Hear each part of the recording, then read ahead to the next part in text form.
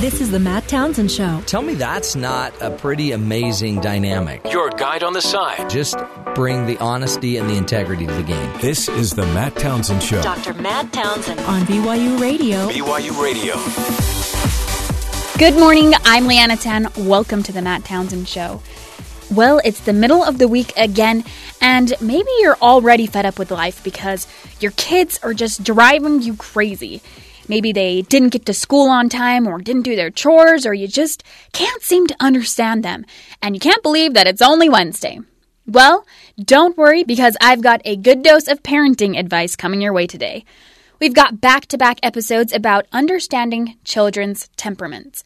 Believe it or not all children are the same. What? They are all wired in their own unique way. So, this first segment is an interview with Dr. David Rettew, a child psychiatrist, and he has broken down children's temperaments into 5 different categories. Dr. David, welcome to the Matt Townsend Show. Great to be with you, Matt. So good to have you. Really, I have 6 kids, Doc, and they've all got they're so different. It makes me wonder if they're all mine. That's the amazing thing about temperament, and parents say that all the time. Do they? They say, I've done exactly the same thing, I've parented the same way, and yet my kids are so radically different from each other. Oh, tell me, okay, so when we hear the word temperament, I think of it as just kind of their irritability factor, but what does it really mean? What is child temperament? Well, I think a good way to think about child temperament is to sort of think of it as the foundations of personality. Okay. One metaphor I like for people who are musical, if you consider somebody's life to be a symphony, then a temperament might be the key that piece of music is in. Okay. And some people generally live in A minor, and some people generally live in G major, if you know what I mean. Yeah. So some run a little hotter. Some run a little colder. Some run a little more anxious. Some run a little more laid back. Is that what we're talking about? That's right. A lot of times people will argue about the specifics, but a lot of people talk about temperament in 3 big dimensions. And one people often call something like extroversion. It sort of describes how much somebody likes a lot of stimulus in their life. They like a lot of people around. They like a lot of excitement. There's also a dimension that sort of refers to how easily somebody will be brought to experience a negative emotion, like fear or anger. And then a third dimension is sort of a regulatory dimension. It's the part of you that says, I feel like this, but I'm gonna overcome that because I've got a test to do or I've got a goal I have to accomplish. Okay, so that's extroversion, introversion. These are the different dimensions. This is how you kind of break down a temperament. That's right. Okay, That's right. Extroversion kind of versus introversion, a negative emotion, I guess, management, or is that kind of like positivity, negativity? In a way, a lot of times we talk about approach behaviors and withdraw behaviors, and then regulation. And then regulation, kind of emotional regulation. That's right. Okay. That's right. Go ahead. I was going to say, people can think about it in 2 ways. You can think about these dimensions, and sort of everybody has a score along this dimension, and everyone has a unique profile, but science has shown that there may be around 5 different types. These combinations kind of go together in predictable ways. Okay. Let's get into the type. Now, so I guess what you're also saying then, if there's these dimensions and the spectrum, then every child, even though they come from the same gene pool, could actually manifest with a different kind of code of dimensions.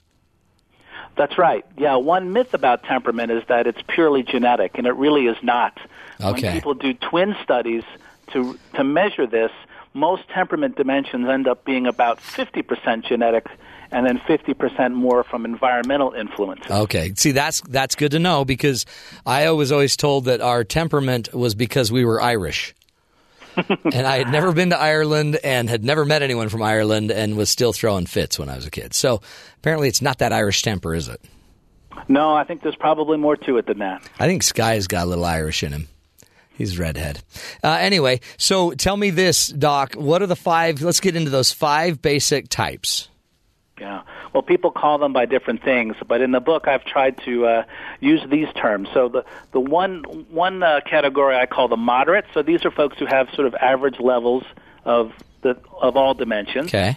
There's what I call a mellow profile. So these folks tend not to get particularly anxious, but they don't have really high levels of approach behavior either. Okay.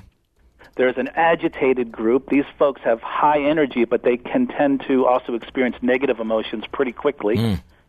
There's a confident group. These folks may be higher in extroversion, more social, and they tend to have good regulatory skills and lower anxiety. And then an anxious group, and they tend to have higher levels of this negative emotion or negative emotionality and struggle a little bit more with regulation and tend to have lower extroversion.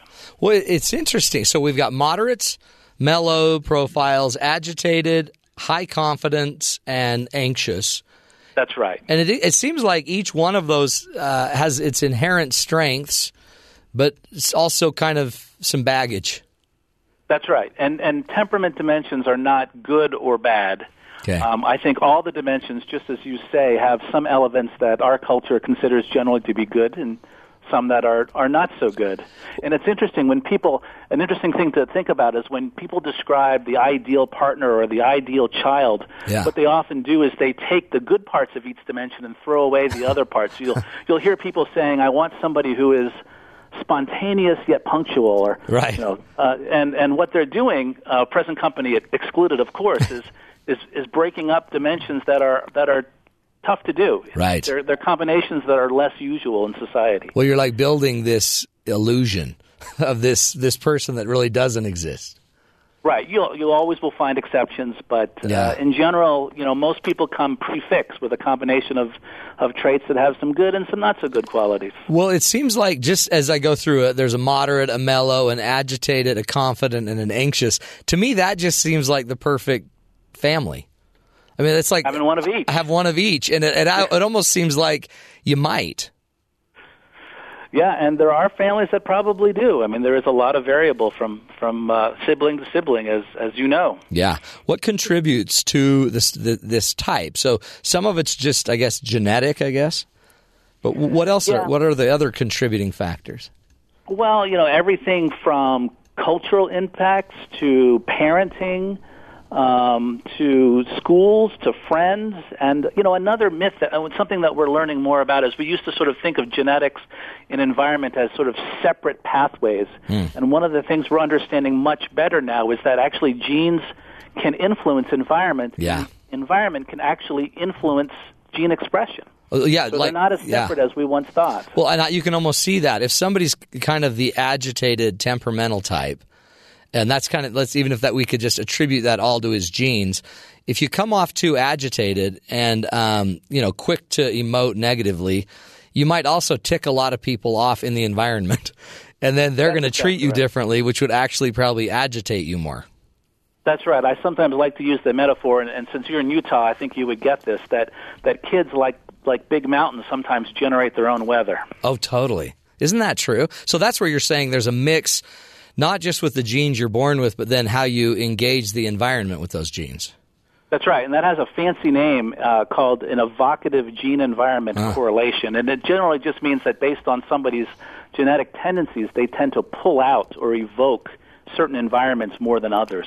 Well, and I've seen that just this week. So we have a child that he's maybe the agitator. I don't know, but he'll just start stirring the pot. And all the other kids will be there quiet, maybe even ignoring him, and he'll just start agitating until finally everyone's fighting and one of us is on him. And then he looks at us like, "What? What is your deal?" And now he's grounded. Game on. That's a very common scenario. Evocative. That's the word. That's right. And as your example mentions, what we do, the environment often tends to reinforce those initial tendencies. Oh yeah. No, exactly. So if a kid is born to be a little bit more irritable, it tends to provoke a little bit more irritability in the environment, and that can then send people off to the races, and these things can snowball. It's like we're just so reactive, kind of to each other. I guess it's really we don't get rid of these temperaments when we're like, oh, we're mature now, we're 18. I guess I'm done. We carry it with us, don't we? That's right. I mean, there have been studies where people have measured temperament for decades apart in the same people, and you find correlations. That doesn't mean by any stretch of the imagination that what you're like at 2 is what you're going to be like at 50. Yeah. But people can detect these stabilities. It's interesting too because you hear parents say, "Oh, I knew he was going to be this way when he was a baby." I've heard that. I've heard moms say that about their child in the womb. Yeah, no, really true, like kicking around, huh? Exactly. Tell me this, because you hear a lot about birth order, and is there any veracity to the birth order concept? Does it matter where you're born, or is that just kind of environmentally how you might be handled? Well, there's a lot of discussion about that. Most of the studies that I think have really measured this well have not found birth order to be as strong of a factor as people might expect. Okay. And not to get too technical, one of the problems with the study is that birth order and birth size and family size sometimes get confounded. Oh, I could see that. Yeah, birth order with 2 kids is different than birth order with 6 kids, probably. That's right. So there's a lot of people who will say that that's true for their family, and I wouldn't dispute that. But I think when you look at large groups of people, the other factors seem to be playing a larger role. Does sex difference matter? Do you see any difference in these temperamental styles based on gender? You do see some. You certainly do see some, and that can change according to age. Kids, boys and girls can look more similar at certain ages than others. And it's also worth saying that within boys or girls, there's a tremendous amount of variability. So I think we have to be careful about the stereotypes of temperament. You find small effects, but not as much as you might think. Well, and it may not. It seems like a great kind of instructive model to be able to figure out your child's temperamental type. But like you're saying, you don't want to... And your own. Yeah, and my own, exactly. Then we can figure out some ways. In your book, does that get into that? How I could take mine to understand his? And Absolutely. Right. One of the fundamental principles of temperament is it's not inherently bad or good, but it really can fit well or not so well with certain environments. Oh, yeah. And so understanding sort of where your child is and where you are, I think can really help, make the most of what you're given with a child's temperament. I love it. It also seems like it would help in eventually helping you understand you. I have a client that has major ADD, and but he's an accountant, which blows my mind. Like, how did you get to accounting? Well, that might be that regulatory dimension. Isn't that interesting? And so he ends up having to check everything 10 times. Yes. But he likes it. Well, I think as people get older, this ability to kind of control your impulses gets stronger for most people, and we've all probably encountered the person who you think is one way, and then they'll say, "Oh, I'm really shy," but they don't seem shy to you at all. Oh, right.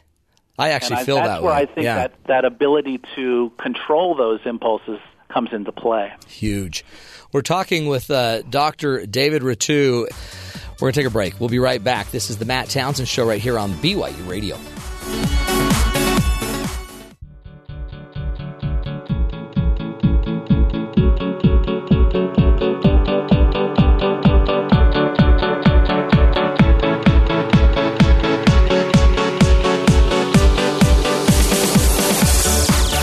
Welcome back. I'm Leanna Tan. This is the Matt Townsend Show. We are listening to David Rettew talk about understanding children's temperaments. He just taught us that the 5 different types of temperaments are anxious, mellow, moderate, high confidence, and agitated. Now that we know what they all are, let's continue listening to the interview to find out the pros and cons of each different temperament. It really, humans they're just so interesting. And kids especially, I think we think they're so much like us just because, they're ours. But they're not. No, they really have a whole set of experiences, and I think we do well to try to see things from their perspective as much as we can. It's amazing. How many times, I guess, in your field of psychiatry, you're not just dealing with traditional issues. A lot of what you've got to figure out is this an illness? is this a disorder that the child might be presenting, or is it just their temperamental issue? How do you? I guess you're seeing a correlation between the two. Yeah, that's right, and I think you nailed it. That's probably the most common question that I get in my clinical practice, is they want to know whether their child has enough of something that it would qualify for, meeting criteria for a disorder. And it's a tough question. Well, yeah, because you don't automatically want to peg your child for an illness or a disorder when it's just temperament, but then you also don't want to wait too long and miss the boat either, do you? Absolutely, and it's looking more and more like that. At least in some of the conditions that we deal with, we're really just talking about a matter of degree, at least on the surface. Okay.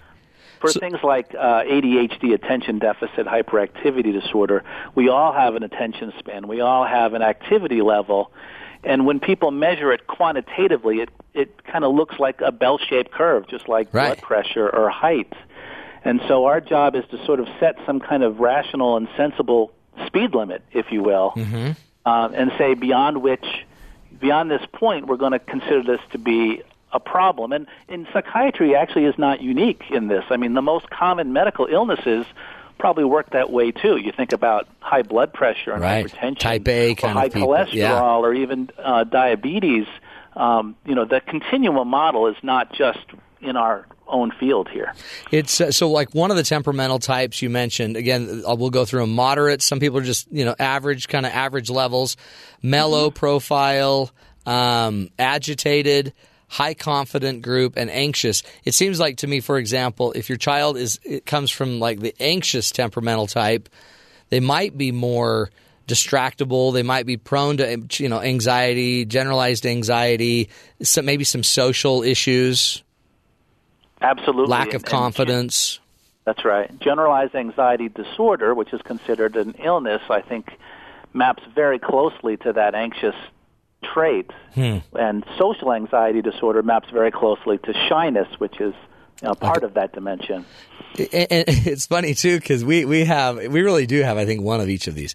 The mellow profile, I have a son that's so mellow, you're wondering if he's breathing.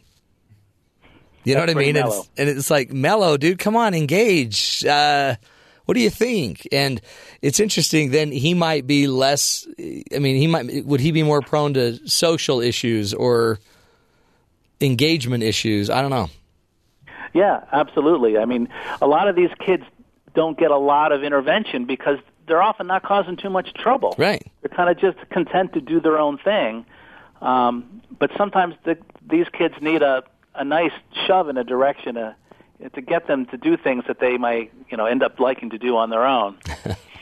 It's got to be really interesting for you. I've always thought one of the hardest jobs in medicine is the psychiatrist, because it seems like historically you just didn't have as many tools or data as you're. And I know now you are on the cutting edge of so much new information as we're scanning brains and getting into understanding this a lot better. It's got to be kind of a relief to at least have some general categorizations of temperament of your children, so you can start to maybe peg some of their other symptoms. Maybe you can start seeing more symptoms and being able to diagnose stuff a little easier. That's right. Well, yeah, you're right, Matt. And psychiatry, I think, has been behind in terms of science, and I'm really glad to see our field really embrace this incredible field of neuroscience. And while we've learned so much, I think we all are humbled by how much we still have yet to learn about this unbelievable structure called the human brain. What are some more examples? Like, I mean, what's a downside of your child kind of being a moderate, just being average level of most of the, average in his desire to be extroversion or negative emotion? Is there a downside to that temperamental type? Well, I think sometimes there can be a tendency to just leave these kids alone, that they can kind of feel like they're vanilla. Yeah. And they don't have that spark or, that charisma that they see other kids having and being rewarded for it. So if you see they're maybe trending and showing more of a temperamental type of a moderate, I guess, are you suggesting a little more coaching and, maybe pointing out you could pick up some of these levels? You could call a friend, You don't just have to wait. To help them develop their passions. Yeah. Isn't it? It seems like as if raising kids wasn't hard enough. It's almost like maybe that's why your book's going to be so helpful, is we need the tools to understand these. A lot of times we're fixing them without any clue what's really going on. That's right. And people comment all the time about how you need to get a license to drive a car and to do this and do that, but you don't have to have any kind of license to parent a child. Oh, man. And then sadly, some of our children are parenting children. And yes. And they haven't even developed fully. And so it's a big deal. What if you think of the temperamental traits? Are there some that we should be really watching out for? What are of the 5 styles and some of, I guess, the traits that go with that? What are some of the things we should be watching out for? Well, the research on psychiatric disorders, as they're defined, has shown over and over that this regulatory dimension, this ability to be able to keep things in check when you need to, is a critical dimension. And it underlies many types of different psychiatric conditions that we see. So to be able to develop that skill as much as possible seems to be really critical to be able to meet someone's goals and to live a happy and productive life. Yeah, that's a big one, and I see that a lot, like in my marriage coaching and stuff. The ability to recognize emotion, manage your own emotions, calm yourself down. That's right. Huge, isn't it? And that doesn't mean being an emotional flatline. No, yeah. It just means to be able to keep it in check when the need arises. Great. We're going to take a break. Come back. We're talking with Dr. David Rettew.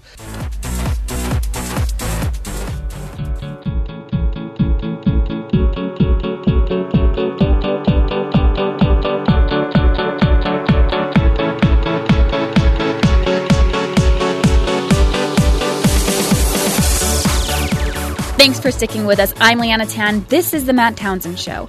Today we're learning about a variety of temperaments that children can have and how to handle and understand them as parents.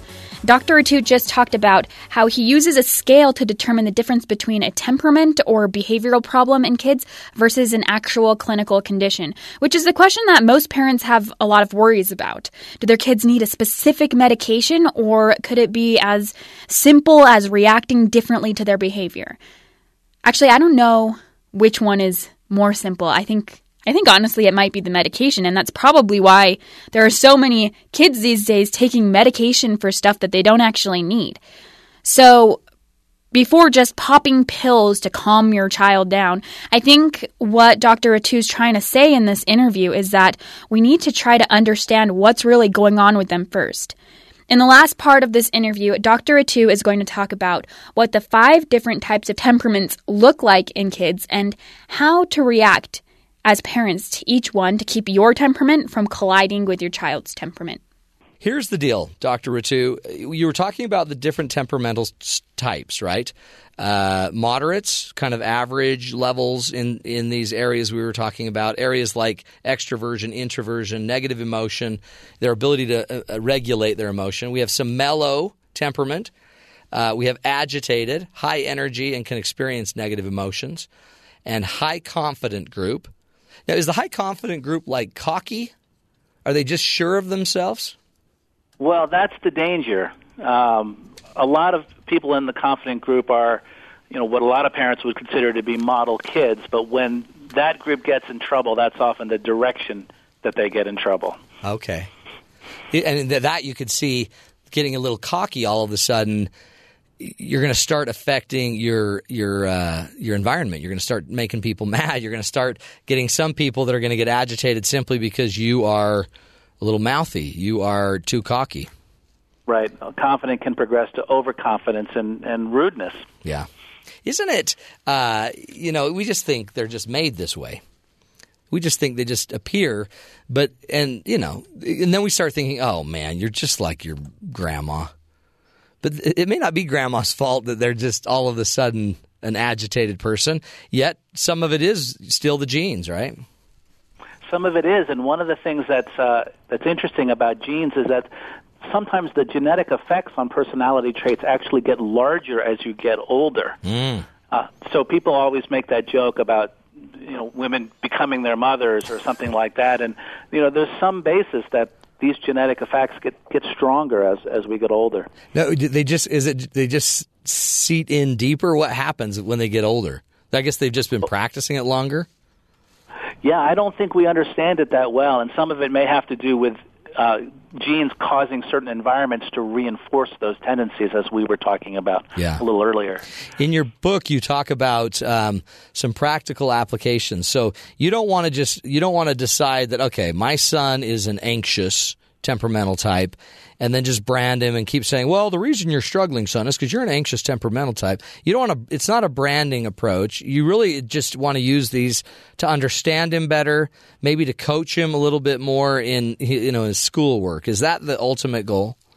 Yeah, I think you got it exactly right. I don't think it's a bad idea to use those terms, but if you do use those terms, I think you have to explain what you mean and what you don't mean. Yeah. So being shy doesn't mean that you're destined to be shy for the rest of your life. It just means that you have a biology that tends to react more in this direction, but it doesn't mean that somebody's helpless in terms of doing something about it. It seems powerful to also be able to point out people that also might be shy, role models, people in the family that are also shy that have been able to overcome it.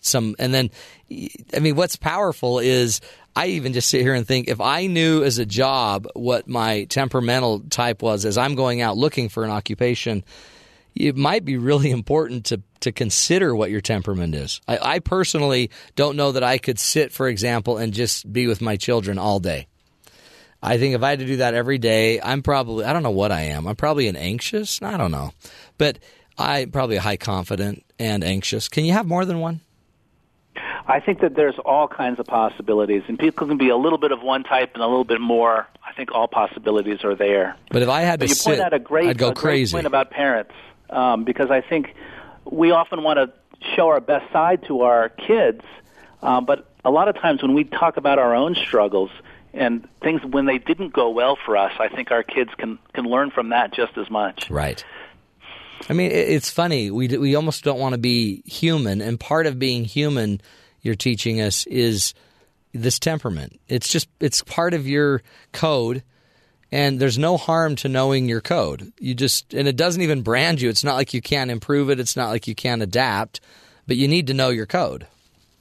You need to know that you tend to react a certain way, and maybe other people tend to react a certain way. And one of the principal practical applications is this thing that I call overriding. I think we all need to know how to override as parents, because recognizing that our child's temperament will pull out of us certain reactions, and they may be very natural reactions, but they may not be the best reaction. And right. That's when we need to hit the override button and be able to think about this and think through it and say, maybe I need to take a deliberate step in a different direction. It's a little counterintuitive because we're always taught to parent in the way that feels natural, and I'm a big believer in that, but sometimes we have to parent in a way that's unnatural for us.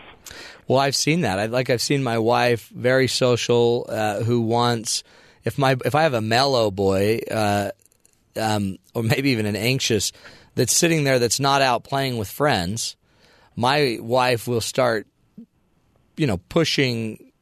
Go be confident. Go out. Call your friends. Get out there. And you can almost just see the anxiety rising in the child.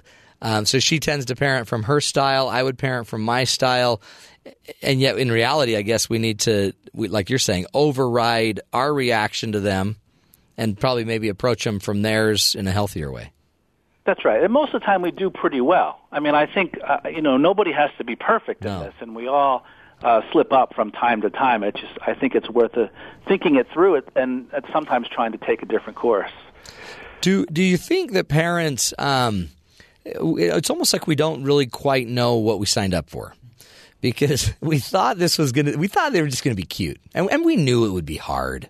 We always say it. We know it would be hard, but it's hard. Hard is when they have such a different temperamental style from you, and one that almost just agitates you, one that just sets you, because some of what you're saying here is the temperamental type also kind of leads to your own kind of fight or flight reactive approach to them, doesn't it?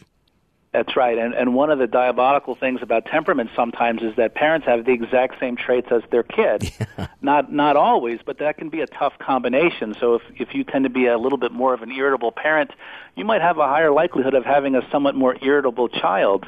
And then the two of you get in the same room, and it's not the parent's fault, it's not the child's fault, but the chemistry when the two temperaments collide can be what causes a problem. And in our clinic, that's the way we try to address it. We don't want to point fingers at the parent. We don't want to point fingers at the kid, but we say, there's something about when the two of you get in a room together, and that's our target. It's powerful because I think you're giving the parents a tool to kind of look at patterns and start noticing patterns more. I mean, once you start seeing, oh yeah, here I go. I'm feeling that pattern when he's starting to play anxious on me, and when he goes anxious, I tend to go with him. Some of it's just starting to notice the problem a little bit earlier before you're emotionally flooded, isn't it? That's right. That's that override button. Yeah. And for anxious kids, I think parents have this very well-meaning and natural tendency to want to protect. Yeah. But that can sometimes lead to overprotection and then not getting the child to be exposed to what they need to be exposed to develop mastery over those anxieties. It seems like, I mean, are the brains of do the brains match temperamental types? Is I guess I'm assuming the temperament is stored in the brain somewhere, and you would probably be able, if you got into the imaging deep enough, be able to see something different. Is that possible? Yes, and there's more and more neuroscience. It's not as though a radiologist could look at a brain scan and say, okay, well, here's you're a mellow personality of your kid. But when you do these very precise measurements of different pathways, you can see subtle differences, and those differences are often in the exact same regions of the disorders that are corresponding to that trait. Interesting. So give us some more disorders. For example, is there a disorder that correlates to moderates? No, I don't think that one really, because they're all sort of in this average dimension. I don't think that one correlates as well as some of the others. I'm assuming with mellow, it's probably more depression. It could be depression. Sometimes it could be what we call the inattentive variant of ADHD, where there's less of the H, less of the hyperactivity. Yeah. And what people call ADD. Yeah, and then the agitated, I guess, I'm assuming they tend to have more aggressive tendencies. Oppositional defiance. Oppositional defiance, and a trendy disorder that we're hearing a lot about these days is bipolar disorder. Yeah. And that profile sometimes matches on to what some people call bipolar disorder. It's back in vogue. That's kind of scary. It certainly is. Isn't that interesting that they're becoming – is it just that are we diagnosing more correctly, or is it just a recirculation? The correct, whether it's correct or not, I think is an open question. But I think it's very well documented that speed limit, we talked about that speed limit, has been dropping over the past 40 years. So 40 years ago, the only kids that were labeled as autistic were really quite impaired. And now people use that term, that spectrum, to differentiate kids who maybe have some of those behaviors, but they're really not so severe. And the exact same thing has happened with ADHD. It's interesting. We had a guest on the show talking about ADHD, but how in Europe, France, I think it's 0.5% of the children are diagnosed with ADHD, and in the U.S., I think it's like 11 or 12%. Is that just I would say a lot of that is the speed limit. Speed limit's dropping, so we're catching more people. Yeah. Isn't that exactly. Well, I mean, in a weird way, was that healthy? I mean, it seems like we're also, I mean, I don't know. It seems like we're also starting to it gives these kids other labels that they wouldn't have had 30 years ago. I guess more help, too, that we wouldn't have had 30 years ago. That's true, but I would also say that there always will be labels. Right. And so some may be better than others, and you might argue that, well, you don't want to label a kid as having ADHD, but being labeled as lazy isn't so great either. No. In fact, lazy is probably long-term more damaging, right? Exactly, yeah. Because then all of a sudden it's like, oh, I guess, yeah, it's just I have no character. Instead of, I've got this way of having my brain work. What about the medicine? It seems like, too, as we're lowering the speed limit and catching more of these people with... Well, there's research that shows both. More medicating, do you sense? Well, there's research that shows both. We are certainly using medicines a lot more, but we also have some data that shows that of 100 kids who have a diagnosable condition, only 14% of them are getting a medicine. So I think there's both. I think you can argue both sides on this one right now. Yeah. We certainly try to be as careful as we can with medicines, and we use this dimensional thinking in our clinical decision making. Just like if you had slight hypertension, your doctor might say, "Well, don't eat so much salt," rather than pulling out the big medicines. Yeah, it really is. It's still an art. There's the science side of it, but as the doctor, you still need to read it one patient at a time, don't you? And treat it one patient at a time. You can't just broad brush it. Absolutely. This is all very much an individualized thing for each family. It's hard to make these broad stroke judgments. How have you seen this? I mean, the neat thing about your book is it's accessible to people. I mean, the average person can get it. They may not get into, everything technical about it, every medical diagnosis, but it's a pretty cool idea to be able to better understand your temperamental style and your children. Do you get into specific applications and tools for say, for example, the anxious parent to deal with the agitated child? Do you get into that level of detail, or do you just kind of give more, principles? Yeah, I will certainly get into that, and I'll talk about what does your kid kind of pull out of you, and how do you have these natural reactions, and then to question them. Is that working? Is there something else that you can do? And how does a parent's own temperament influence their reactivity to their child's temperament? Yeah. Help us with this. One more question for you, Doc. We're talking with Dr. David Rettew, child psychiatrist at the University of Vermont. Okay, give us your best. What's the most important thing, just as a parent, that a child psychiatrist wants every parent out there to know about their kids? Well, I would want each parent to be able to know what their child's temperament is, to treasure it and value it for what it is, but to also be able to recognize that they can do something about the parts of a child's temperament that are getting in their child's way. Yeah, you don't just have to hate it. Exactly. You can understand it, you can relate to it, you can even actually create healthier relations by simply understanding it. Dr. David Rettew, so appreciate it. Child psychiatrist, University of Vermont. Go check out his website, childtemperament.net, and get that book we've been talking about during the show, Child Temperament, New Thinking About the Boundary Between Traits and Illness. Again, Dr. Rettew, thank you so much.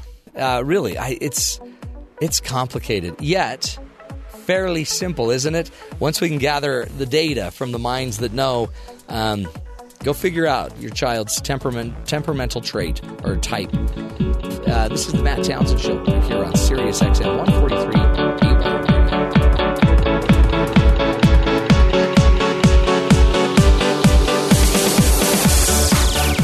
I'm Leanna Tan. We're back with the rest of today's Matt Townsend episode.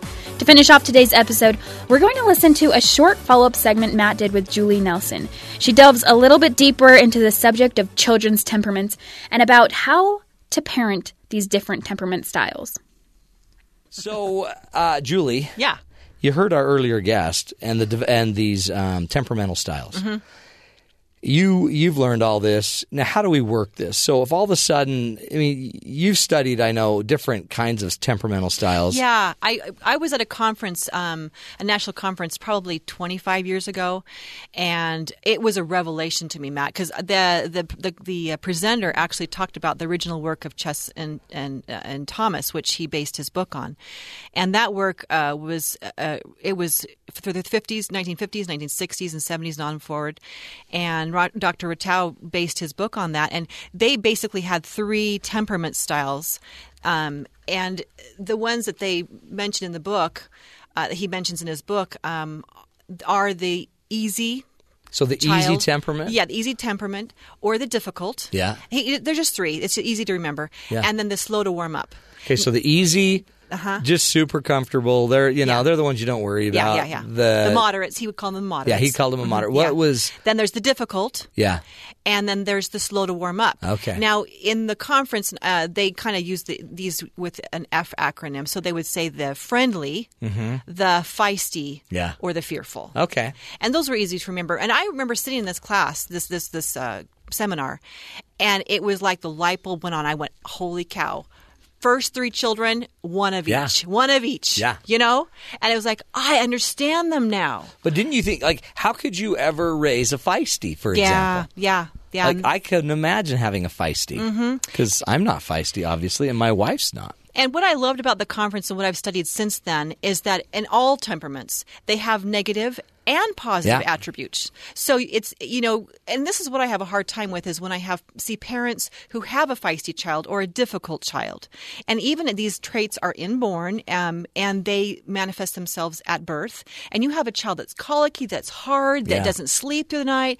And the parent looks at another child, another baby, and their baby's sleeping through the night at 3 months. And they just sit there and coo. Yeah. And they just lay there. That's the easy And baby. you're like, oh, what a good baby you Yeah. have. And I think, does that make yours a bad baby? No. And it really concerns me that we label good and bad Right. to traits because there's no bad baby and there's no bad child. They just have these inborn tendencies. That's what they are. What they are. They are what they are. Now, if you recognize that every temperament has positive and negatives, and then you, like Dr. Rettew said, you override it or you help to socialize that child, then you understand that all of them are good and all of them have traits. Like even in his book, he said that temperament are both good and bad. He says in his book, the examples he gave in his book are such as someone who's punctual and responsible, but they're not necessarily the life of the party. Yeah, right. Yeah. You didn't even know they showed up. Yeah. And then you have someone who's charismatic and adventurous. You want them at your party. Right. 20 minutes late, though. That's right. But they may lose their cool quite often. Oh, yeah. So you can't, in a spouse, Yeah. you take the whole package. Right. And that they are who they are. Now, you can override and you can socialize yourself so that you do less blowing off steam, when Right. it's inappropriate. But they are who they are. So part of this is the ability to just recognize we're different. And then as a parent, you don't want to label them, but you also don't want to pretend like the differences don't exist. They have their temperament. They have their style. What do you see? What are some things we should be doing as a parent to kind of override to maximize their good side, maximize their gifts? Good question, Matt. So here's 2 things I would suggest to listeners. One is take those negative labels off. Because like Dr. Rettew said, lazy. I mean, do you want to really say to your child, you're so lazy? Yeah. So I tell my parents that you can take a negative trait, such as you have a child who's really, really aggressive, and you say, instead of saying you're so loud or you're so wild, then why don't you look at the positive side of that and say, gosh, you're enthusiastic. Right. Or, wow, you're energetic. Yeah. And a toddler, you don't want to early on say, stop being so bad. Right. Because they don't fit my mold Quit of talking. what. Yeah. That's what I always In fact, do. I had a child once that I taught, and he would misbehave. And then, if you can believe this, he would misbehave. Then he would get this terrible look on his face, and he would say, I'm a bad boy. Oh. And it broke my heart. Yeah. Because where has he heard that? Yeah. I'm His a bad boy. father. And he's just reinforcing, and he is an energetic Right. child. And so, if as parents we can say, well, let's spin this around and say, okay, here's a test, Matt. Here Okay. you are. You have a stubborn child. Rather than saying stubborn, how can you turn that around? Wow, you're sure confident in your approach. Right. And to a teenager, You jerk. So go to your room. See, then I can't hold it. no, you can't do those at the end. I always lose it. No, you want. I was holding it, and then I lost it. No, Man, stupid. And period. End of sentence. Yeah. You end it. You are willing to persist in the face of difficulties. You know Wow. what you want. Yeah. Now, You know don't what we you don't we want. want children to be raised like Yeah. that? Have those minds? So they see it. You're sets? just saying frame it as a strength because it really is the strength. If you frame their temperament as a weakness, they will only know it as a weakness. That's right. If you frame it as a strength, they can start making lemonade. Right. So let's take Dr. Rettew's example that he gave you just a moment ago. Lazy. Yeah. You've got a lazy child. What are you going to say instead? When your mom gets home, she's gonna crush you.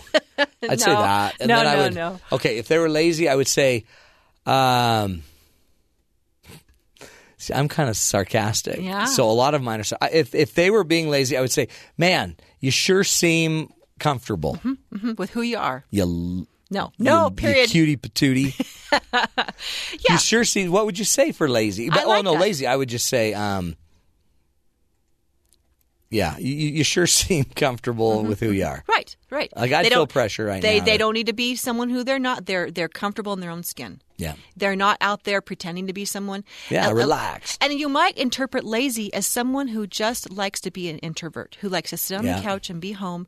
And that person could also be interpreted as shy. Yeah. And I prefer not to, in a child's hearing, in their presence, say, oh, like for instance, if you were to introduce a shy child or someone like that. This is my shy child. I would turn that around and she is someone who likes to take her time to warm up to people. I love that. To warm up to people. Well, tell me, if all of a sudden you keep hearing, this is my socially bankrupt child.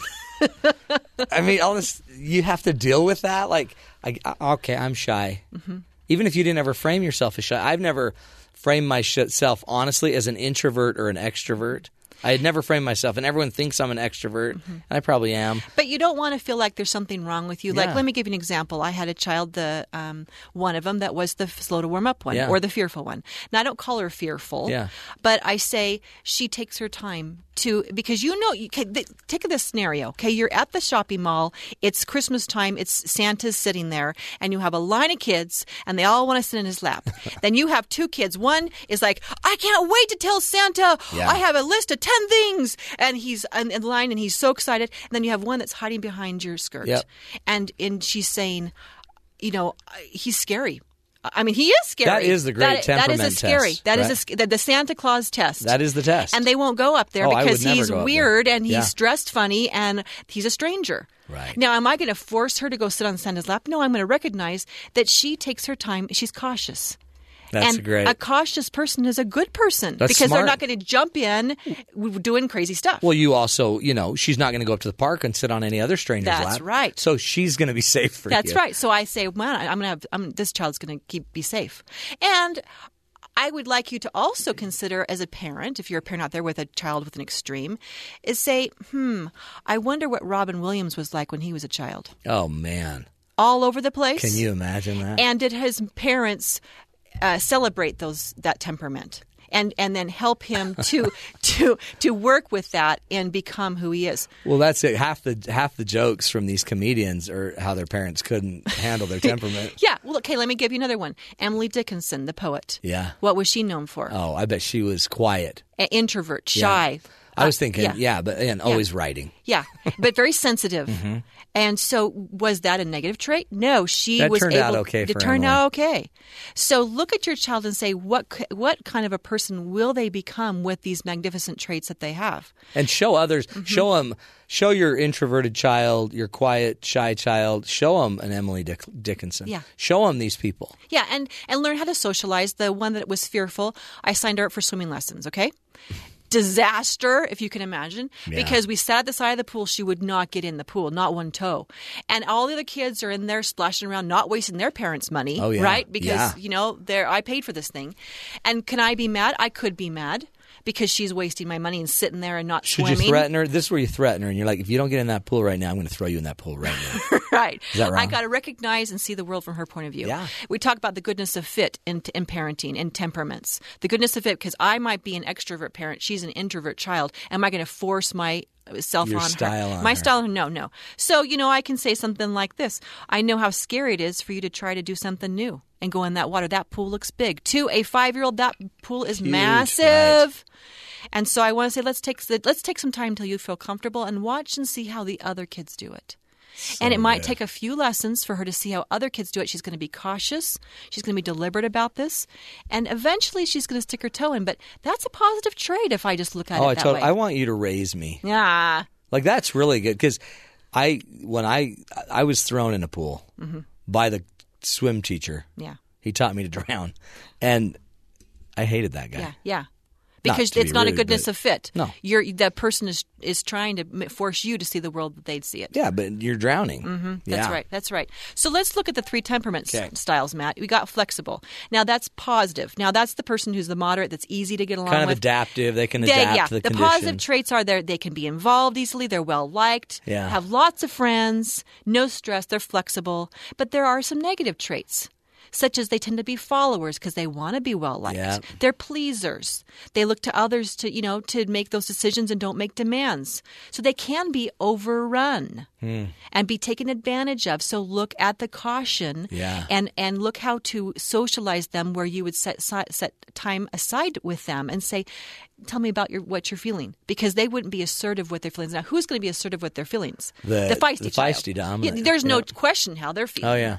So they're that's the leader, too. They're the leader. And they'll get these others to follow them. That's right. I would submit that a lot of people that are those CEOs were all feisty kids. Oh, feisty. Yeah. Like and Skyboy. Yeah. So see that in your 5-year-old feisty child and say they're going to be magnificent someday. Yeah. They're going to be the great athletes that are out there. I mean, they had energy going out there. Oh, and they try everything, and they're not afraid. And yeah, that's right. It's interesting in a family, if you have a feisty, like my number 1's a feisty, and my number 2 is a fearful. Mm-hmm. So it's almost like I always joked that my feisty created my fearful, because my feisty took all the sunlight and my fearful never got to grow because the tree was growing over him. Right. Yeah. Right. So let's do fearful then. Like we said before, they're easy to keep safe. Yeah. Right?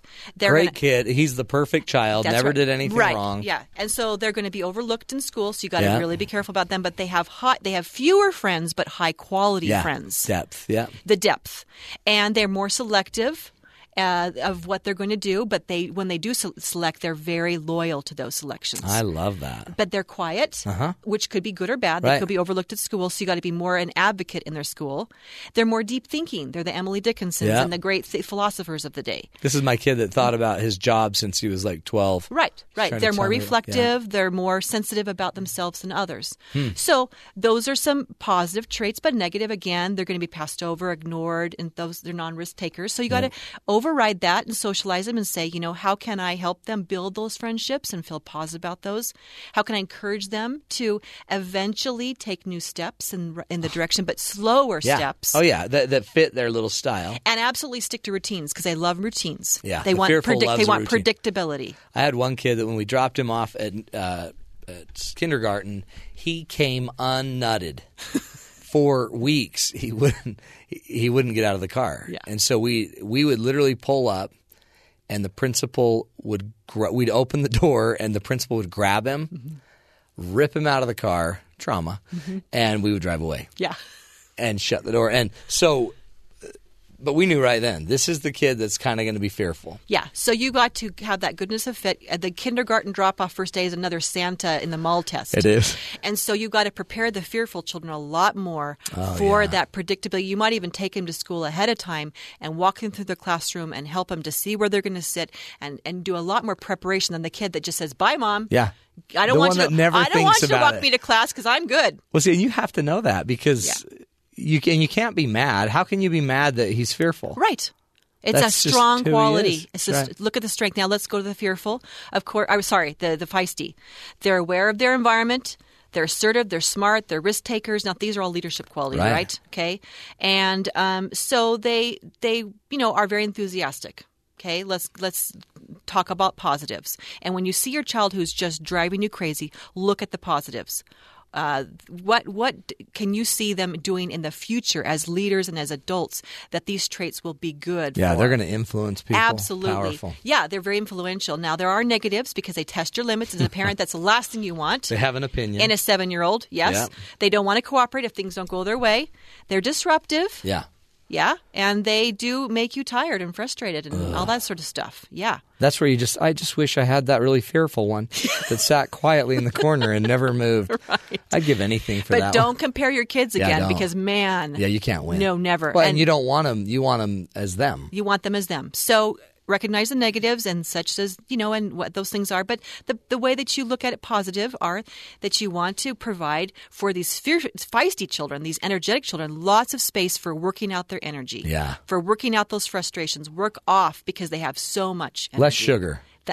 Exactly. Less sugar, yeah. Yeah, work off their frustrations and allow for choices because these are the leaders of the future and they want to make decisions now. Yeah. So give them the power to make decisions. I love that. Yeah. Well, and I guess too, and teach them that we have these differences, we have these styles, Because teaching them to adapt not just to their style but to other people's styles. Yeah. If you could start saying, look, that child's just a little more fearful, and so and you're a strong leader, so sometimes you overpower them. So why don't we just try to back it down a little bit? Absolutely. Good point. Then all of a sudden they can be a good partner someday. Yeah, because in a social situation with friends, you can have one who just bosses everyone around, and the rest of them just have nothing to say or do. Skyboy.